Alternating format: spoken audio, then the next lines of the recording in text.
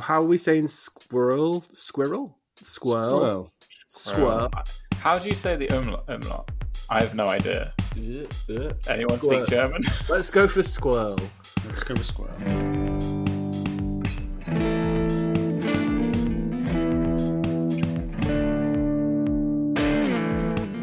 Hello, everyone, and welcome to episode 65 of Picky Bastards, the show where three bastards try and be as picky as possible. Hey. Yes!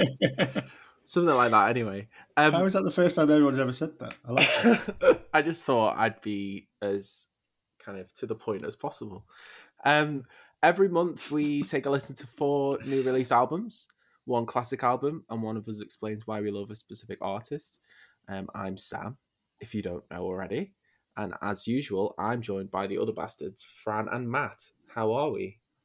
Pretty good. Yeah, not bad. Not bad. Melting. In Melting.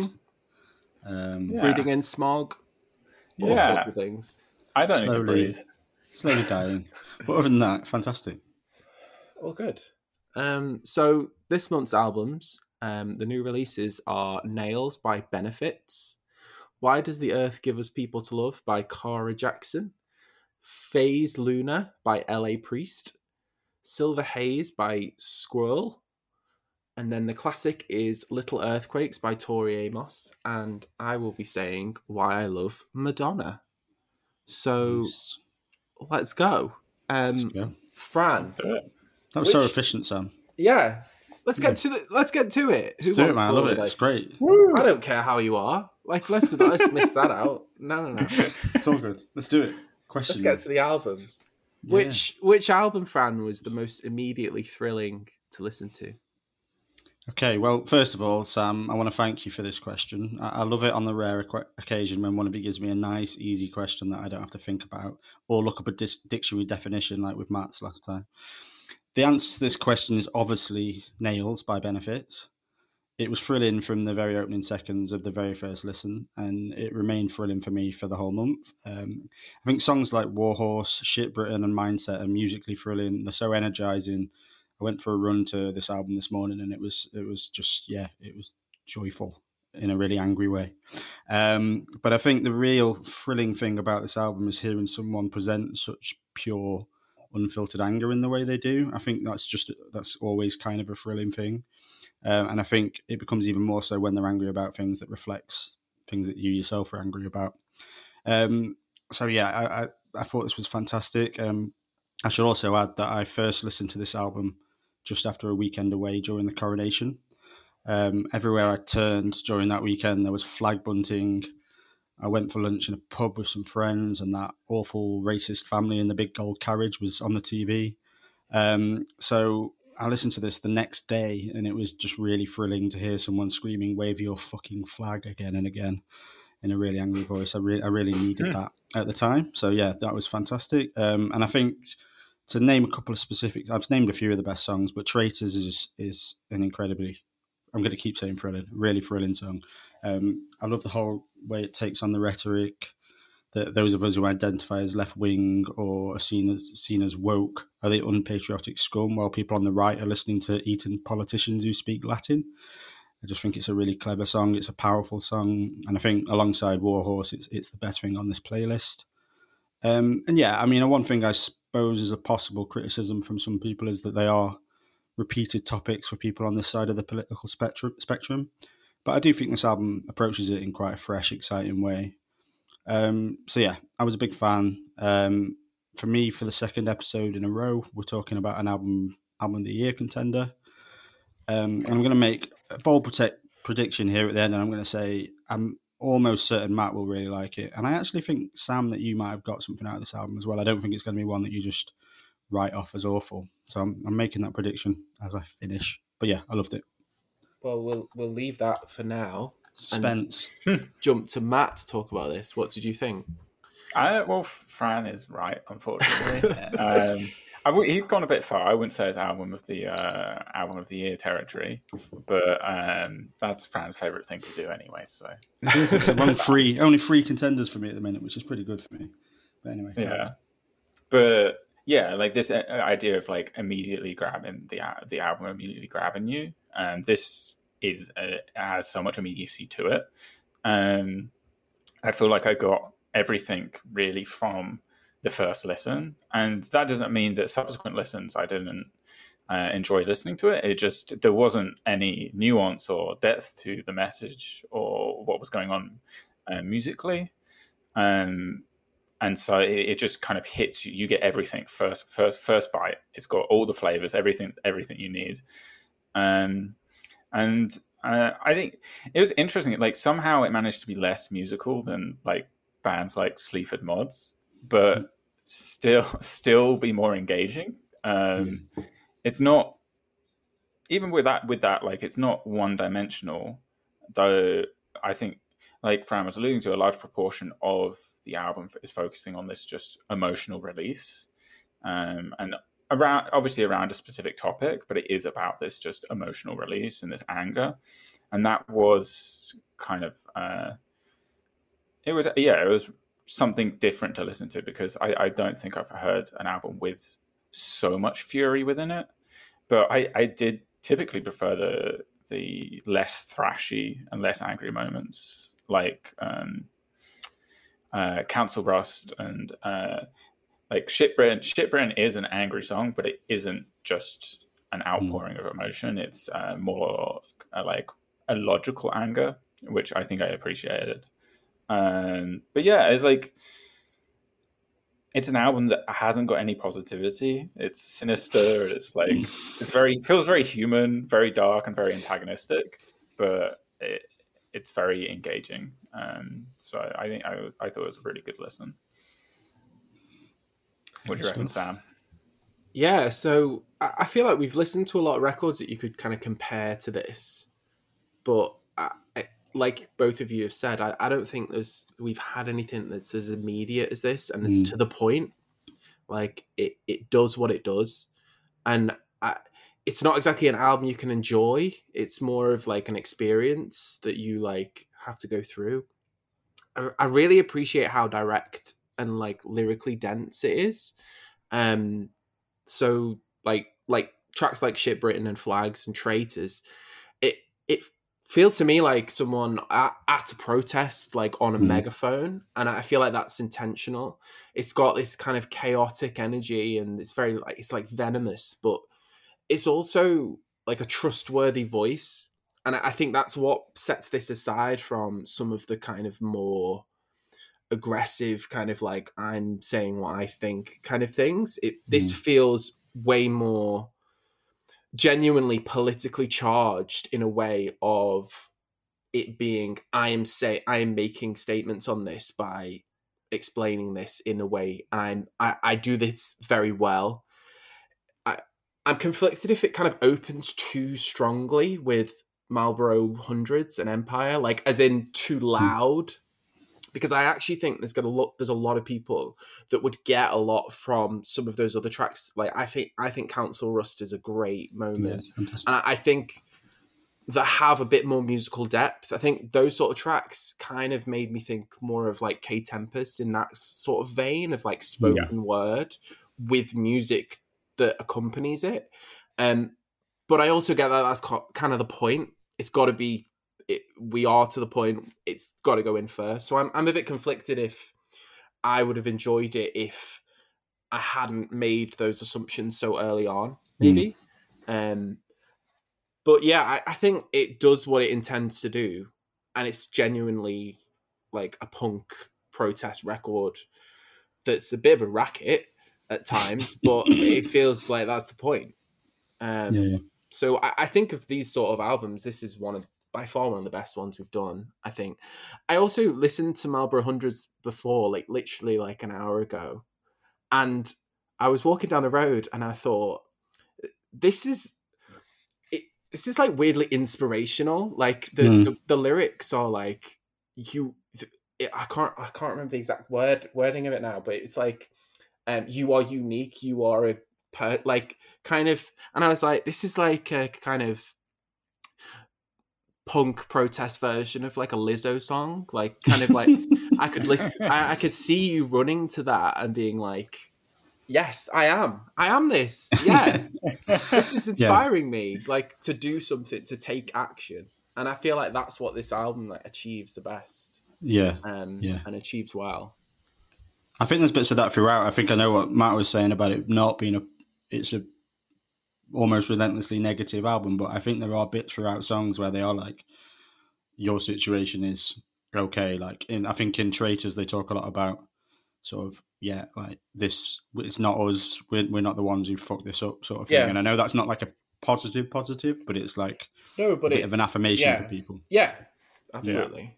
Yeah. You're not alone in this pit. Yeah, which is another K Tempest sort of message, isn't it? I suppose. Yeah. So my predictions were basically right. Okay. Yeah. Hopefully you're wrong now. Not Okay. anymore. Matt, which album stayed with you longest through the month?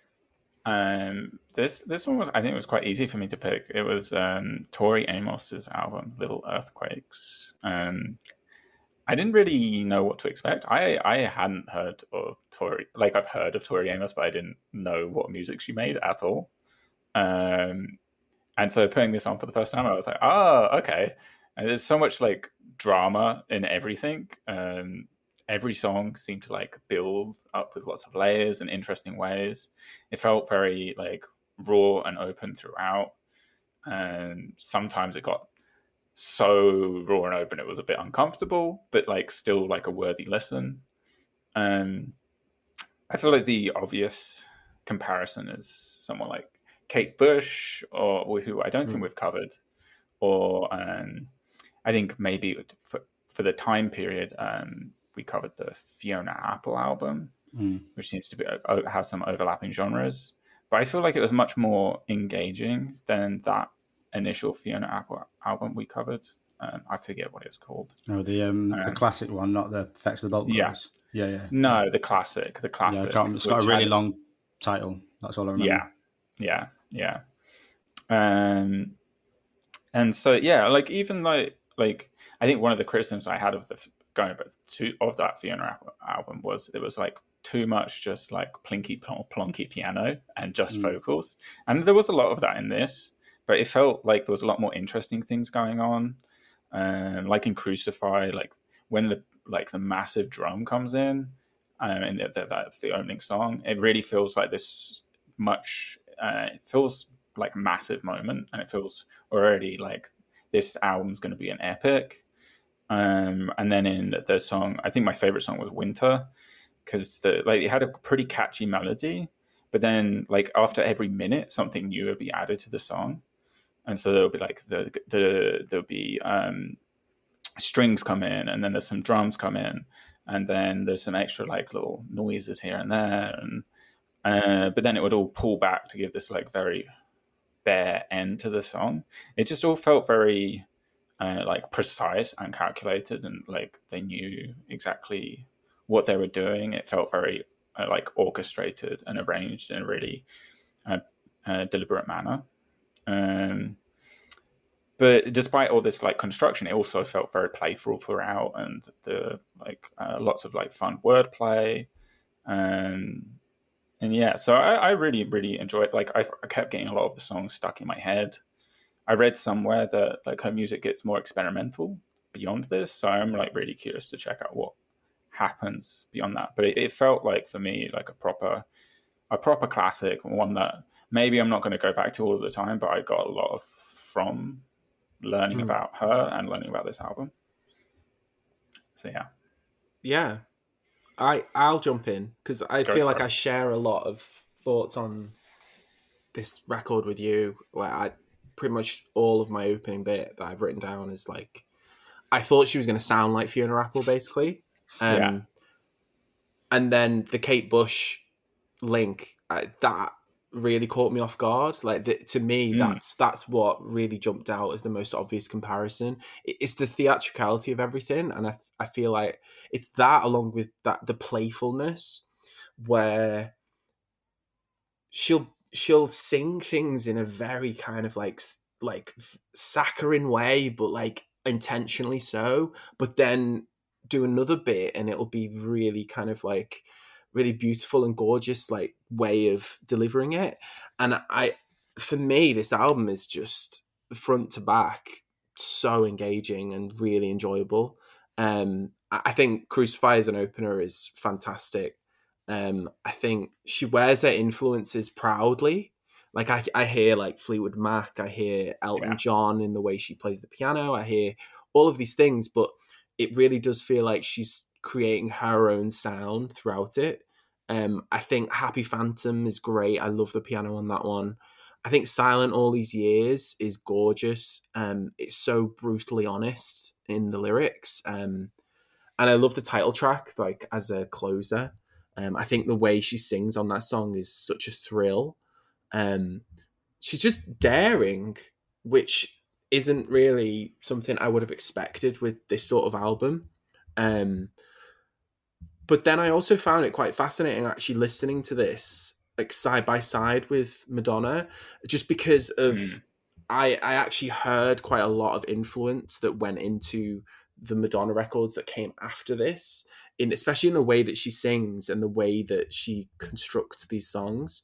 It felt very 90s, this whole album, which I think was an interesting one to do, because I think some of the albums that we do from that era, I think either sound a little dated for that time or sound really forward thinking. And this feels very much of the era.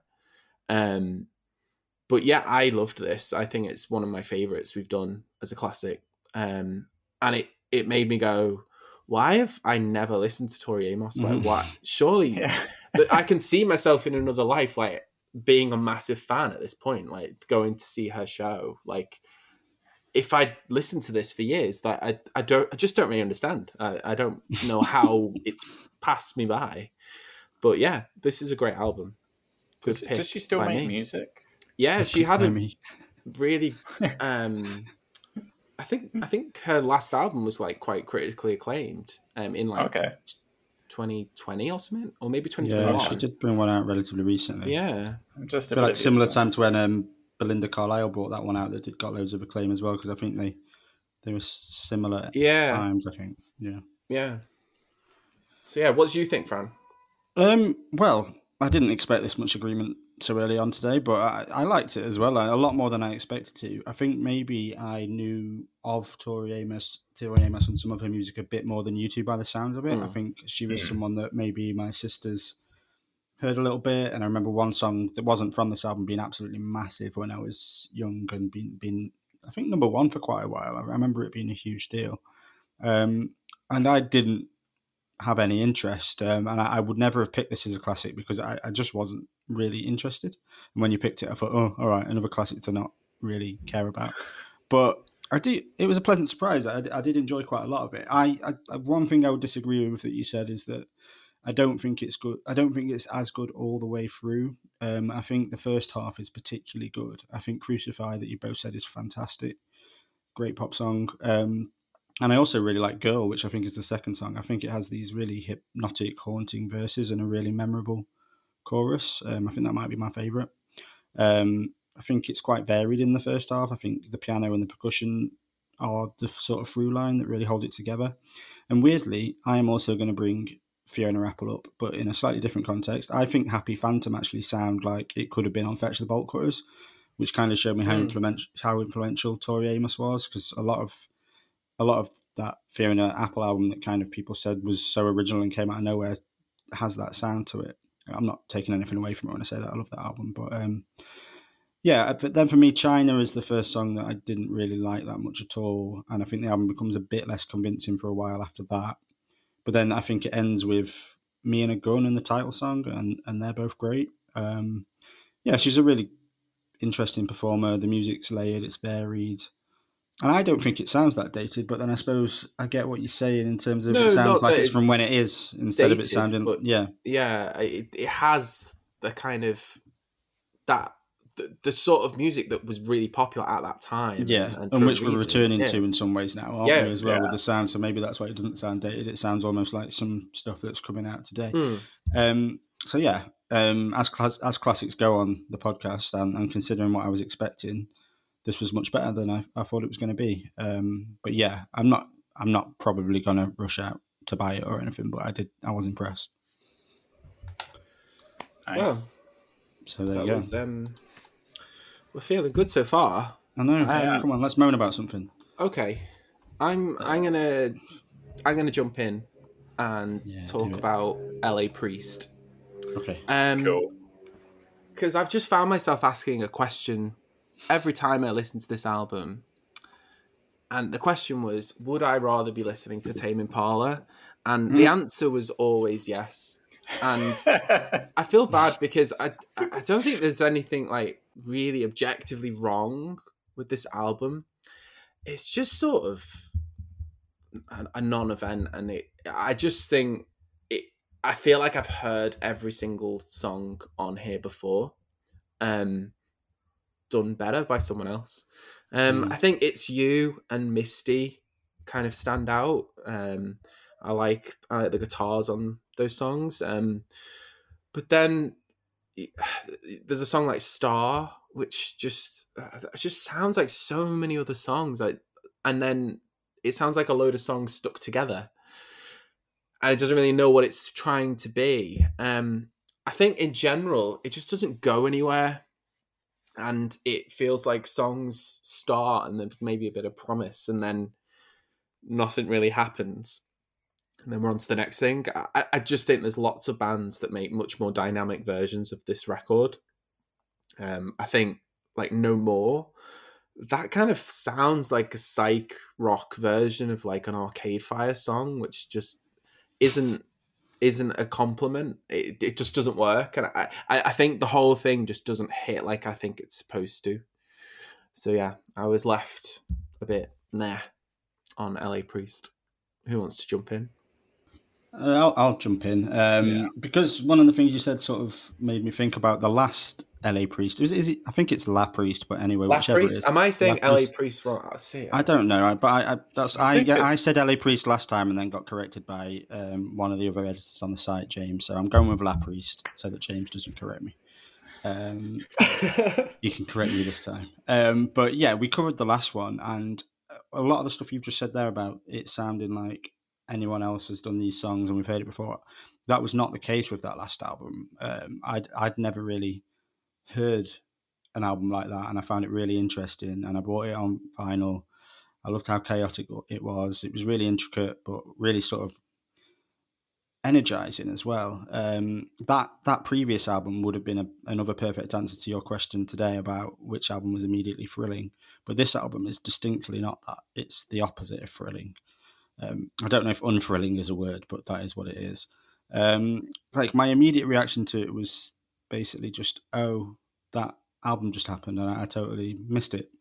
Like it keeps all of the intricate guitar that he had last time. It has the loops, it has the wobbly vocals, but it's got none of the pace and none of the drive that album had. Having said that, like at first it did nothing for me. I was pretty let down. My opinion has shifted slightly over the month. I've had a couple of closer listens in headphones while out walking in the sun, and it does have some merits to it. You know, it's kind of it's a relaxing album. I never know if that's a good thing.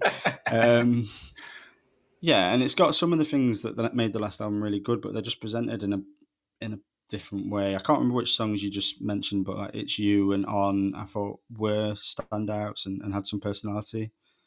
But they're also these songs with a bit more pace.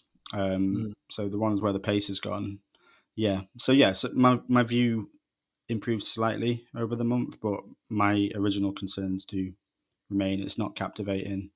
It's not particularly fun. It's nowhere near as interesting as the last album. So yeah, bit of a disappointment, really. Matt? Cool.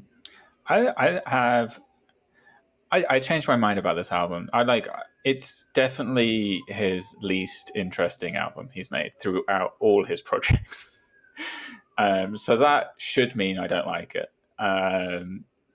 It doesn't. Yeah, like Fran was saying, like his prior stuff is like had a brand of quirky synth pop that had drive to it, and it was like esoteric but in an interesting way. But this is kind of a little wishy-washy.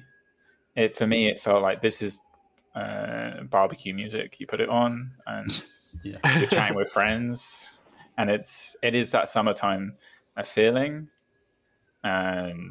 But I read about how when he made this, and he made it during lockdown, but he just so happened to be locked down on a beach town in Mexico, and so while he was having a lovely time, everyone, the shit was hitting the fan, and he was able to pump this out. And I it serves a place, but I just don't think it's expanding his portfolio of interesting music at all. And all of you have mentioned It's You, and that's because it sounds like his old stuff. And okay, so that's I don't know. You could see he's trying to experiment. There's one point it almost sounds like he's making calypso music with guitar, his electrical guitar. But do we want that? I don't know. I don't think so. But yeah, a little bit disappointed, but also I'd happily put this on if I'm entertaining friends. You say that about so many average albums, Matt. I don't ever want to come to a dinner party. Well, you don't want something offensive. You don't want something that distracts from you. I want benefits. Fran's putting benefits on. That's what he's putting on.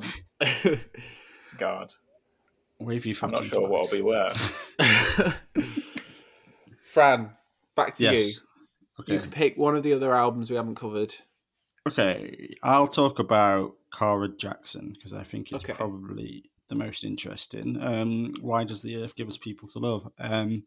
So I picked this because it was getting ridiculously good reviews. I think it was Pitchfork's best new music.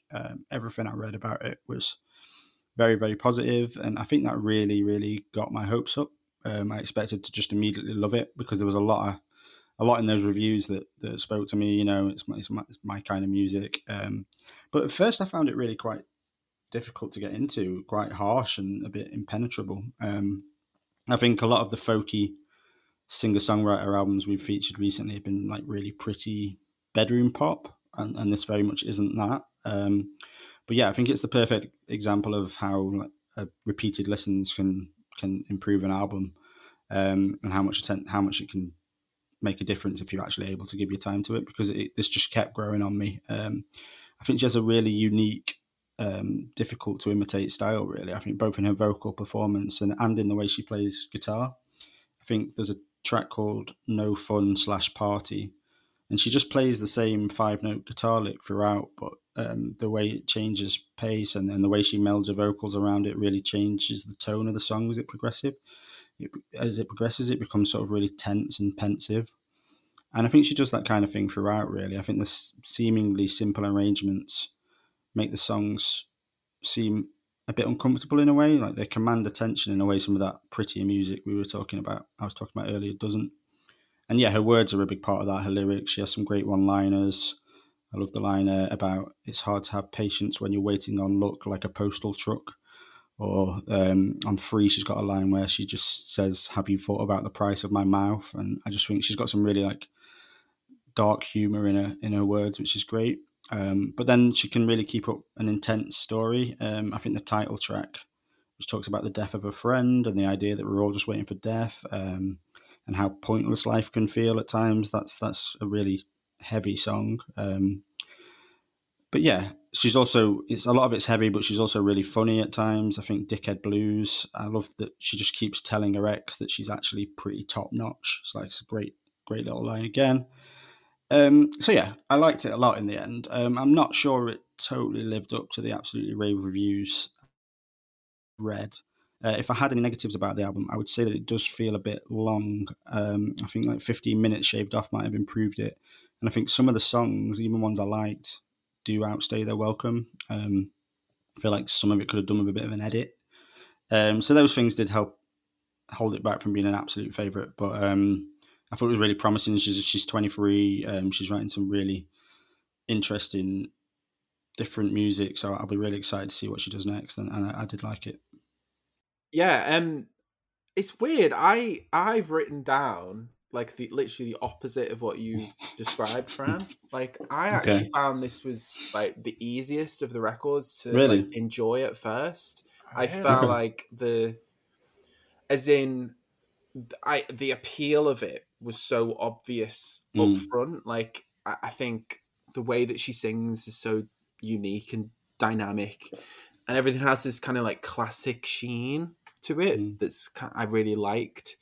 But then I do agree with you in some ways, with some of the things you were saying didn't really work for you, in that I actually think that the album feels a little bit directionless at times, and I think it doesn't go as far as I kind of wish it would.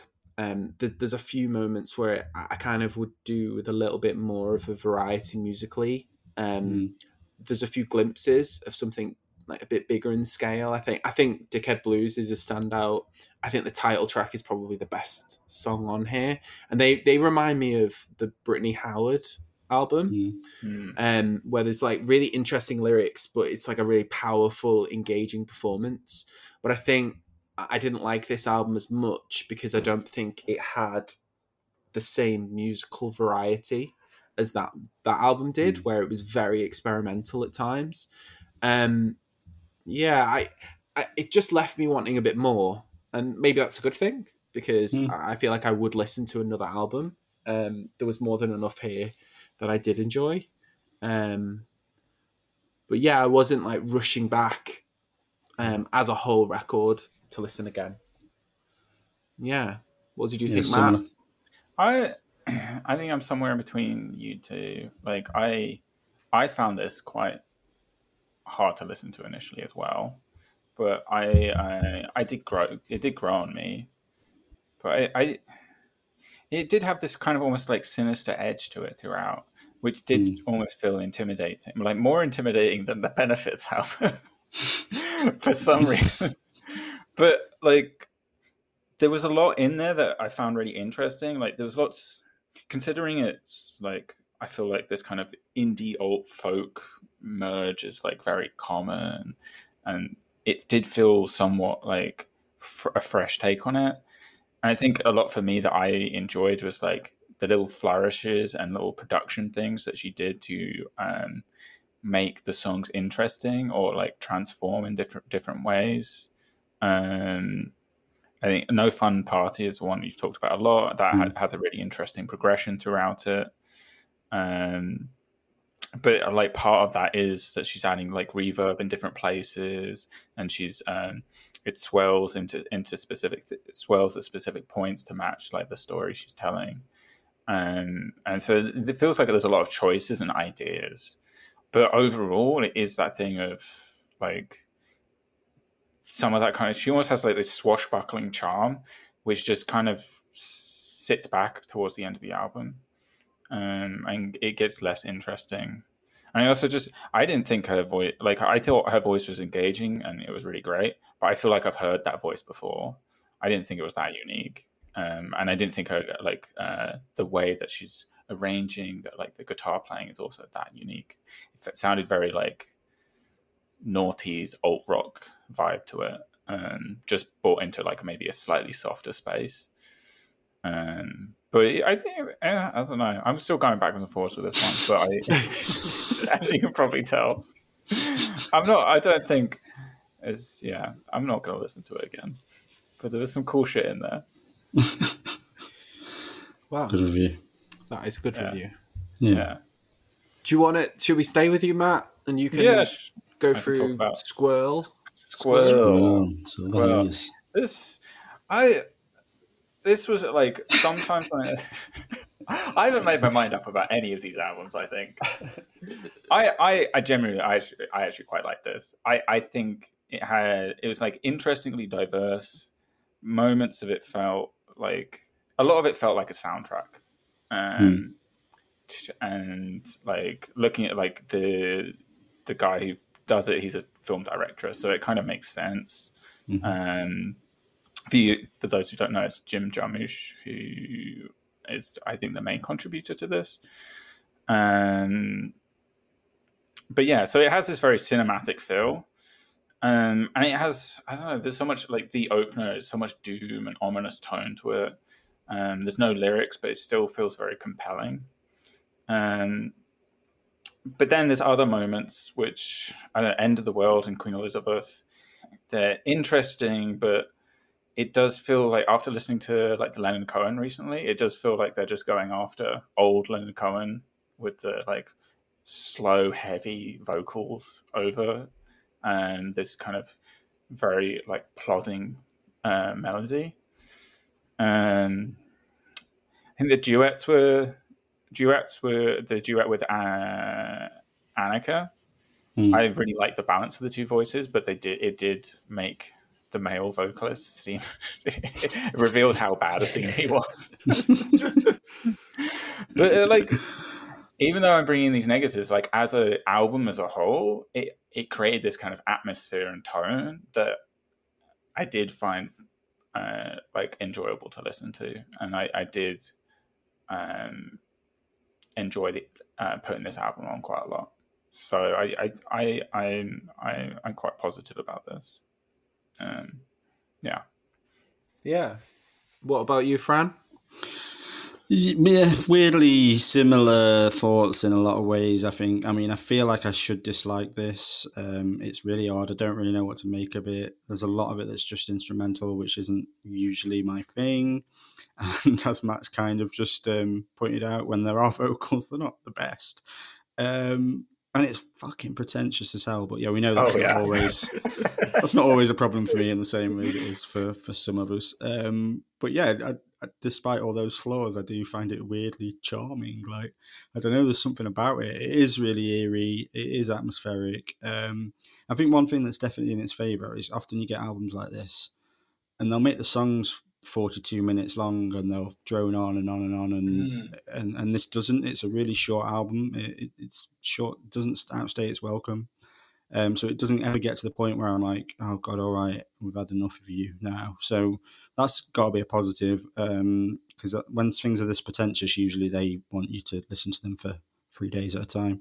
And it makes sense to me as Jim Jarmusch. I did only find that out yesterday, but it makes a lot of sense because, like his films, or some of his films, it kind of does its thing without ever really making a lot of sense, but still kind of entertains you. So yeah, I kind of enjoyed it despite myself. Another one today I'm unlikely to really listen to again, but I am glad that we listened to it. Yeah. It's just a mad album to like unpack in your head, isn't it? Like at times it's like it almost feels like it's got like a metal sensibility to it, where like the spoken word type of like storytelling, it feels like listening to like War of the Worlds, or like kind of like, do you know what I mean? Like a story album. That Queen Elizabeth song, you can barely hear what they're saying. Like, it's so distorted. But yeah, it does have this kind of like charm to it. I'm sure you were going to hate it. And I think musically, there's loads to enjoy here. I think like that final track is really enjoyable. I just don't know if it comes together as a whole album for me. I think the vocals especially are too disparate. I find the moments when they sing together, I think there's a song, She Don't Want to Talk About. That song feels like the one kind of like song on the album. It's like a complete song, but then it kind of just proves everything else is like all over the place, and actually ends up being less interesting because the other stuff is kind of a bit more out there. Yeah, so it's kind of a bit of a weird thing. I don't. If there's meant to be a unifying like through line, I've missed it. I've not paid attention to it. If there's meant to be a story, it's very like prog rock. But I think you made a good point, Fran, that it's like it's nice to hear that sort of album and not be sat here dreading it. I didn't dread listening to this. I was like, maybe I'll get more from it this time, and I did each time. It's just, it's not. It didn't really come together as a whole piece of work for me.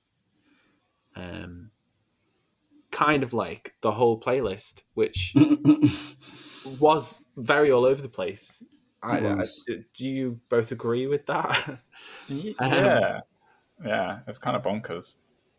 It was all over the place, but I was just thinking in preparation for this question, like, how would I actually rate this playlist? And like, there's no album I dislike, like totally, Yeah. which rarely Yeah. happens. And All there's interesting. one I really love, one that I was quite excited by, and like a classic that was good. So it's like that's a pretty good playlist for us, really. So yeah, I kind of like end up thinking it's a pretty decent one, but weird as fuck.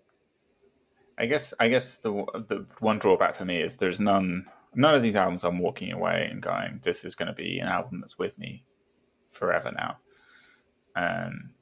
But that's a pretty high bar. And how often does that happen? Yeah. On here? I don't know. I mean, the Benefits one will be with me for quite a long time, I think. It's hard to say with that kind of music that, it's difficult because in 20 years it might seem totally out of date. Probably not. Yeah. We'll be hearing it when Fran invites us round for a barbecue. Yeah. Exactly. It's my daughter's second birthday soon. I'm thinking that's the playlist for the party. Wow. Yeah. Perfect. So yeah, that's the playlist. Nearly. There's just the best part of it all still to come, which is me introducing you both to an artist you've never heard of before. No one's ever heard of this woman. No. Absolutely young, fresh upstart. I know. So yeah, I'm going to talk about Madonna. So I don't even know where to begin to explain what Madonna means to me, or just Madonna in general. I mean, I've heard both of you cover like genuine legends before, and like Bowie, and you did a Bob Marley one recently, Fran, and even like Jay-Z and stuff. It's hard to begin to unpack an artist that's like so embedded in culture and our lives, where it's like, whether you're a fan or not, it's difficult that you'll find a person who's never at least heard of Madonna.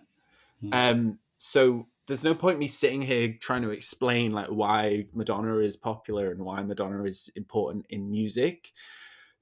But I thought instead I'd kind of, and that's kind of why I haven't picked lots of the hits, like the big classic songs. Like a Prayer isn't on this, Vogue isn't on this. I love those songs, but you don't need to hear that. You know those songs. Instead I just kind of want to just talk through some very specific moments that I can remember from like my life that feel like so entangled and soundtracked by who I feel like is the all-time greatest pop star that we've ever seen. I think my earliest like vivid memory of Madonna isn't even that early in my life. Like, I don't, in the scheme of things, I think you remember things when you're a little kid. But I think it's definitely the music video to Frozen, from Ray of Light in 1998.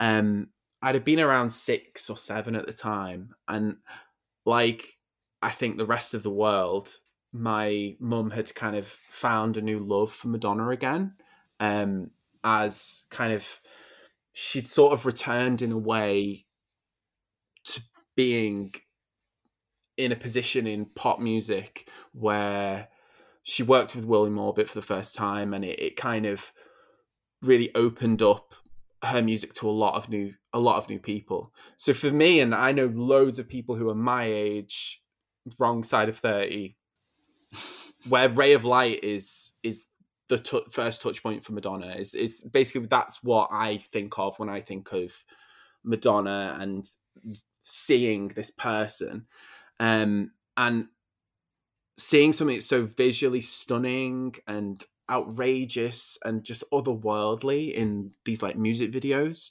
And the whole Ray of Light era does that for me, and has always done that for me. I think like Frozen, Ray of Light, Sky Fits Heaven, doesn't really matter. And my personal favorite that this playlist opens with, Drowned World, Substitute for Love, they're like huge hits, and yet it's so daring and forward thinking. It's not, there's no kind of there's nothing's obvious, and everything's pushing a sound forward. And at that point, the world kind of embraced Madonna again, where it feels like that was her peak again after the kind of 80s peak. So Madonna was played in our house a lot for all of those years. The follow-up album music, heavy rotation, thanks to my mum. Like my all-time favorite Madonna song is on that album, Don't Tell Me. And these songs just sort of started to become the soundtrack to like lives. I was still pretty young during all of this period, but like my older brother, Matthew, who is going to claim entire credit for me knowing who Madonna is, as if everyone doesn't know who she is. He like became a diehard fan. Just heading into the kind of 2000s. And I just have so many vivid memories of that era, of the kiss at the VMAs with Britney and Christina, the music video for American Life when it was kind of cancelled on TV and wasn't able to be shown because it criticized Bush for the Iraq War. Her appearance in Bond in the most awkward scene any actor has ever had in their career. These are like pop culture moments that stand so vividly in my mind, and I have to talk about them because they kind of encapsulate what Madonna has been for me and throughout my whole life. Because I think she is on a completely different level to nearly other artists through every like era of her career. She set the tone for pop music that's to come and define like the cultural moments by pulling from influences but bringing them into the mainstream. So whether or not she's originating some of these things, she's bringing them to an audience that maybe hasn't experienced them before and kind of shapes culture around her. And I don't know, I genuinely don't think there's anyone that's managed to do that to the level that she has in her whole career. I think the moment that took me from being like someone who just knew her music and enjoyed it to being like a fan was like 2005. I was a teenager in school still, just trying to figure out how to navigate being a teenager. But I'd never felt a cultural moment was as important as the lead up to the release of the song Hung Up, which to everyone else, that doesn't sound like that would have been important. It wasn't important. But me and my brother, like, it was the most important thing to be happening in the world at that moment. And they showed like clips on the TV every like day in the lead up to the release of the video, and it like debuted on TV. And I feel old saying that like I was excited about a music video debuting on TV.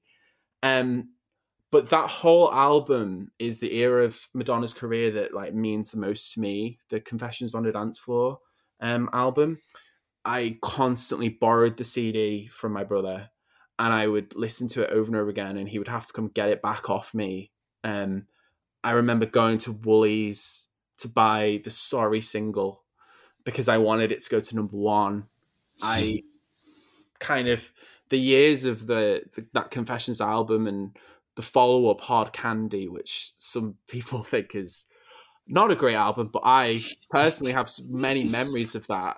Just it all also like solidified my friendship with my brother because Madonna was such a key part of our friendship and is still to this day. Like when I talk about like an artist like Madonna, is so linked to how close me and my brother have always been. We've always been the best of friends, and even more years later, we finally got to see her live in 2012, and that was the MDNA tour, which is objectively her worst album, and all fans will tell you that it's not great. But I just have a special place in my heart for that because that moment and everything surrounding that felt like an important part of kind of my journey with Madonna. And that's why there's a song from the album Masterpiece, which is on this playlist for that reason. her tours are just legendary. No one can do arena shows like she does. Any arena show you see now owes a debt to those early Madonna arena shows in the mid 90s, that where she was pushing what you would do in an arena so hard, and from the theatricality to the way that the stage is constructed, the way that the dancers move, and the way that she performs songs in a new way. She's got a rock star mentality, but with a pop star attention to detail. And what I love is that she always performs as if she's still got something to prove, even though she absolutely does not. She could just rock up, do not very much. People would love it. She could just sit there, play the normal track, but she gives it. And sometimes it's like, I didn't need a 12-minute version of this song set to kind of like Indian instrumental drums, but she's gone for it and she's trying it, and that sort of attitude is so, that's what I want from my kind of stars. I want them to be giving it and trying things and being daring and not kind of holding back.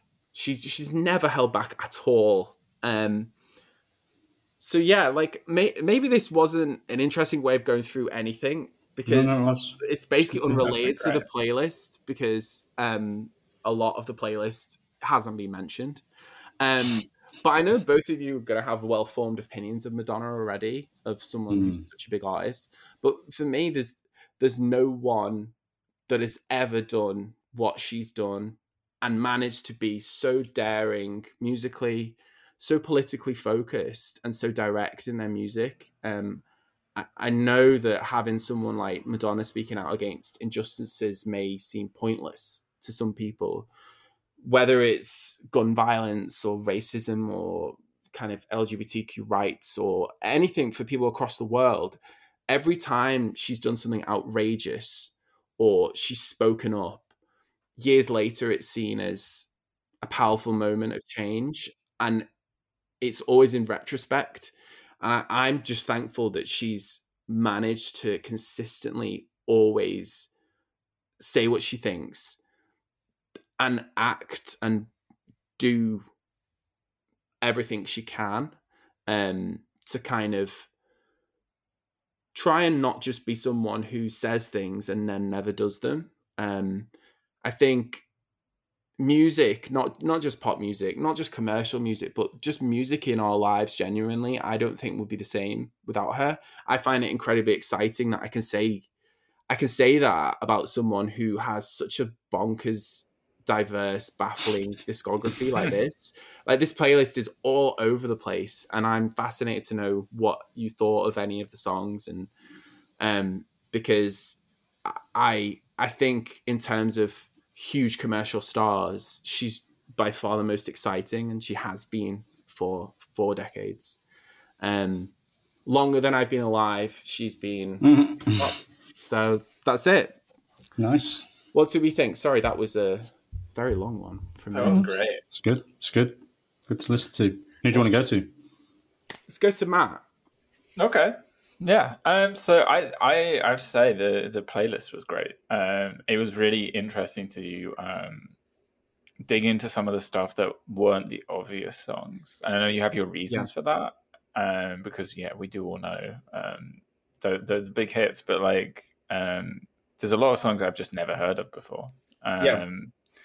And I was expecting a lot of fun from this album, from this playlist, but it is fun, but it's also like moody and emotional and experimental and weird.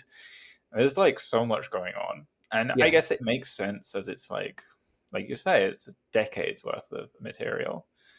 But I think for me, it kind of forced me to reevaluate because my family are one of the Ray of Light music people. We had that. It was one of the or they were 2 of the albums that were very regularly played. And then we get to the Die Another Day, and it felt like Madonna almost became like a joke, and she kind of fell out a little bit. She wasn't making as impactful music, at least for me. And then the what is it? The Hung Up came out as well, and that was just so inescapable that I just refused to appreciate because it was one of those pop moments that was just like, for fuck's sake. Yeah, inescapable is the word. Yeah, yeah. Absolutely. And so being able to like re-listen to Madonna and be like, oh, actually, she isn't just this pop machine, or she isn't just like a joke. She's making all this music that's really, really interesting, and like a lot of very cool stuff is super influential. And specifically to re-listen to it, like I've re-listened to Ray of Light as a whole as well now, and I'm just like, this is such a good fucking album. It's so much fun. Yeah. And so it's been really like really good to like get reacquainted with her properly, I think. And yeah, it is an interesting discussion of like who is the most influential person in music and music history, and like for someone to be making pop music, that is normally considered to be like much more superficial. Like the fact that she's in the conversation, and probably because of that impact, because it is popular culture, reaches far more people than your more esoteric bands and weird true musicians. She's definitely got a good shout for that. It's like, I really enjoyed it all, basically. It was really good. There are obviously some songs where I'm just like less into, but like overall it's like super interesting. Like I hadn't listened to her like 90s and 80s albums, and you were obviously giving us cuts that weren't necessarily the singles or the singles that have lasted, and I haven't heard hardly any of those, and they're just like, I think the thing I found interesting, like we compliment a lot of music we listen to about how they fuse genres in interesting ways. Like she's been doing that for decades, and like that's something I feel like maybe overlooked a little bit. Yeah, I think it's when people talk about like reinvention, and that was always a thing that was talked about with her, is that like each album would reinvent and be completely different to the last. Yeah. And if you listen like through, if I'd put this in like chronological order, you hear popular music through the years. And as you go into the 90s, the sound of those albums is so current and so pulls from what other people are doing. Or like she'll have a song with Massive Attack on the album, and she'll do a song with Prince in the mid to late 80s, and she's involved in the current sound, not just kind of doing it because, oh, I've got to be relevant. She's in it. And it's fascinating to hear that through the decades. And even now, like I didn't include anything from her last album because I'm not a huge fan. And I haven't really listened to it that much. But even that, it's got lots of kind of it's very based on like Portuguese traditional music, and it pulls from kind of lots of like modern hip hop as well. And it's like, I'd rather she's doing that and being daring with it than kind of rolling out another song to try and be like, oh, here's another holiday for the 50 millionth time. Like it's kind of like that was done. But yeah, Fran, how was your month? Okay. Loads of what you're saying rings really true. Like the stuff around her being daring and innovative and always doing something new, and not just doing something new for the sake of it. I mean, you think back, I weirdly was listening to Madonna before you, by the sounds of it, because it was a big pop. Madonna was my sister's favourite artist, my older sister, and there's photos of her dressed as Madonna in the fucking long white glove and everything as a kid. I had a mixtape that I made, a literal mixtape on a cassette for a girl I fancied when I was about 12, and it was all like Britpop and all that sort of stuff. And then it had Britney, the first one, which the name just totally got. Baby One More Time. No, what's the first?